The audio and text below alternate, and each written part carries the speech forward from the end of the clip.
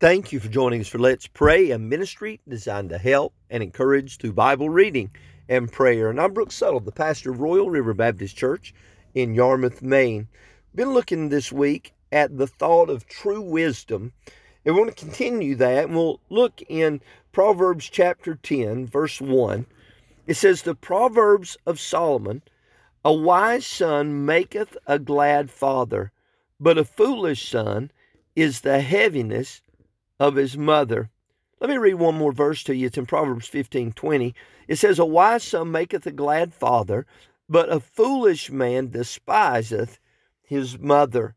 We see this phrase in both of these verses, "a wise son maketh a glad father." Yesterday we said knowledge gives me information and facts. Understanding gives me reason and motive. Wisdom gives me application and wherewithal. Knowledge, understanding, and wisdom are often used synonymously, but there are also distinctions in them, and that's what we're trying to point out this week in this idea of true wisdom.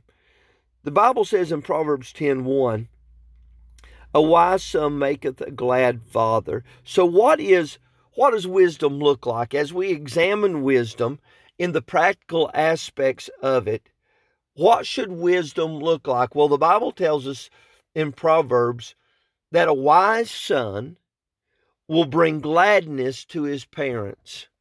How can I know if I'm wise? How can I know that I am using the knowledge, the facts, the information that I've been given in a right kind of way?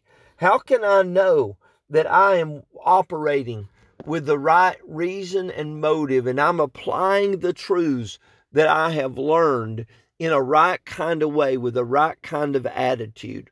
Well, the Bible says that a wise son, a son that's full of wisdom, that has a good understanding, that has the right kind of knowledge, that's applying these things in the way that they should, will make his parents happy, glad. "A wise son maketh a glad father, a foolish son is the heaviness of his mother." How do I know if I'm wise? Is that my parents, and this is assuming that these parents are people that love the Lord. This is making the assumption that these parents are people that are reasonable people. By the way, Proverbs is a book of principles. It is not primarily a book of promises, though there's promises found there. It's not primarily a book of possibilities, though those are found there.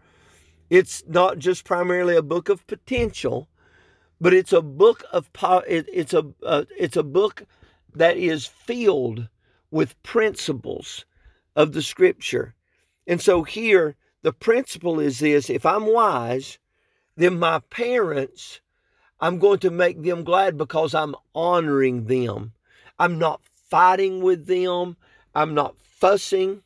I'm not arguing. I'm not stubborn. I'm not somebody that's not taking their counsel.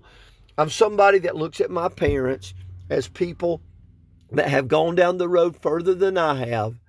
They have greater experiences, and that if I am wise, I'll heed what they say, and they'll be able to delight in me because I'm not constantly breaking the rules and causing trouble and bringing heartache to them and keeping them up worrying at night and causing them grief. A wise son makes a glad father. A wise son doesn't cause his mom grief, doesn't despise his mother's instruction, doesn't turn a deaf ear to her instruction, doesn't turn his nose up to her principles and to the way she wants him to live. A wise son will do right. You want to know if people have true wisdom? Look at how they honor their parents. If they honor their parents, they're walking in wisdom. If they don't, they're living the life of a fool. Let's go to the Lord in prayer. Heavenly Father, help us to be wise. Help us to honor our parents. Help us to be godly in how we live our lives. We can know if we're wise by how we treat our parents. Help us to walk in wisdom today. And most of all, help us to honor you. You'll be pleased if we walk in truth. We're wise sons if we follow your Bible. You'll be happy. You'll be glad with us. A better way to put it would probably be, Lord, you'd be pleased with us. Help us to be pleasing to you because we're walking in truth. Help us to love you and serve you. Help us to honor your Son, the Lord Jesus Christ. In Jesus' name we pray.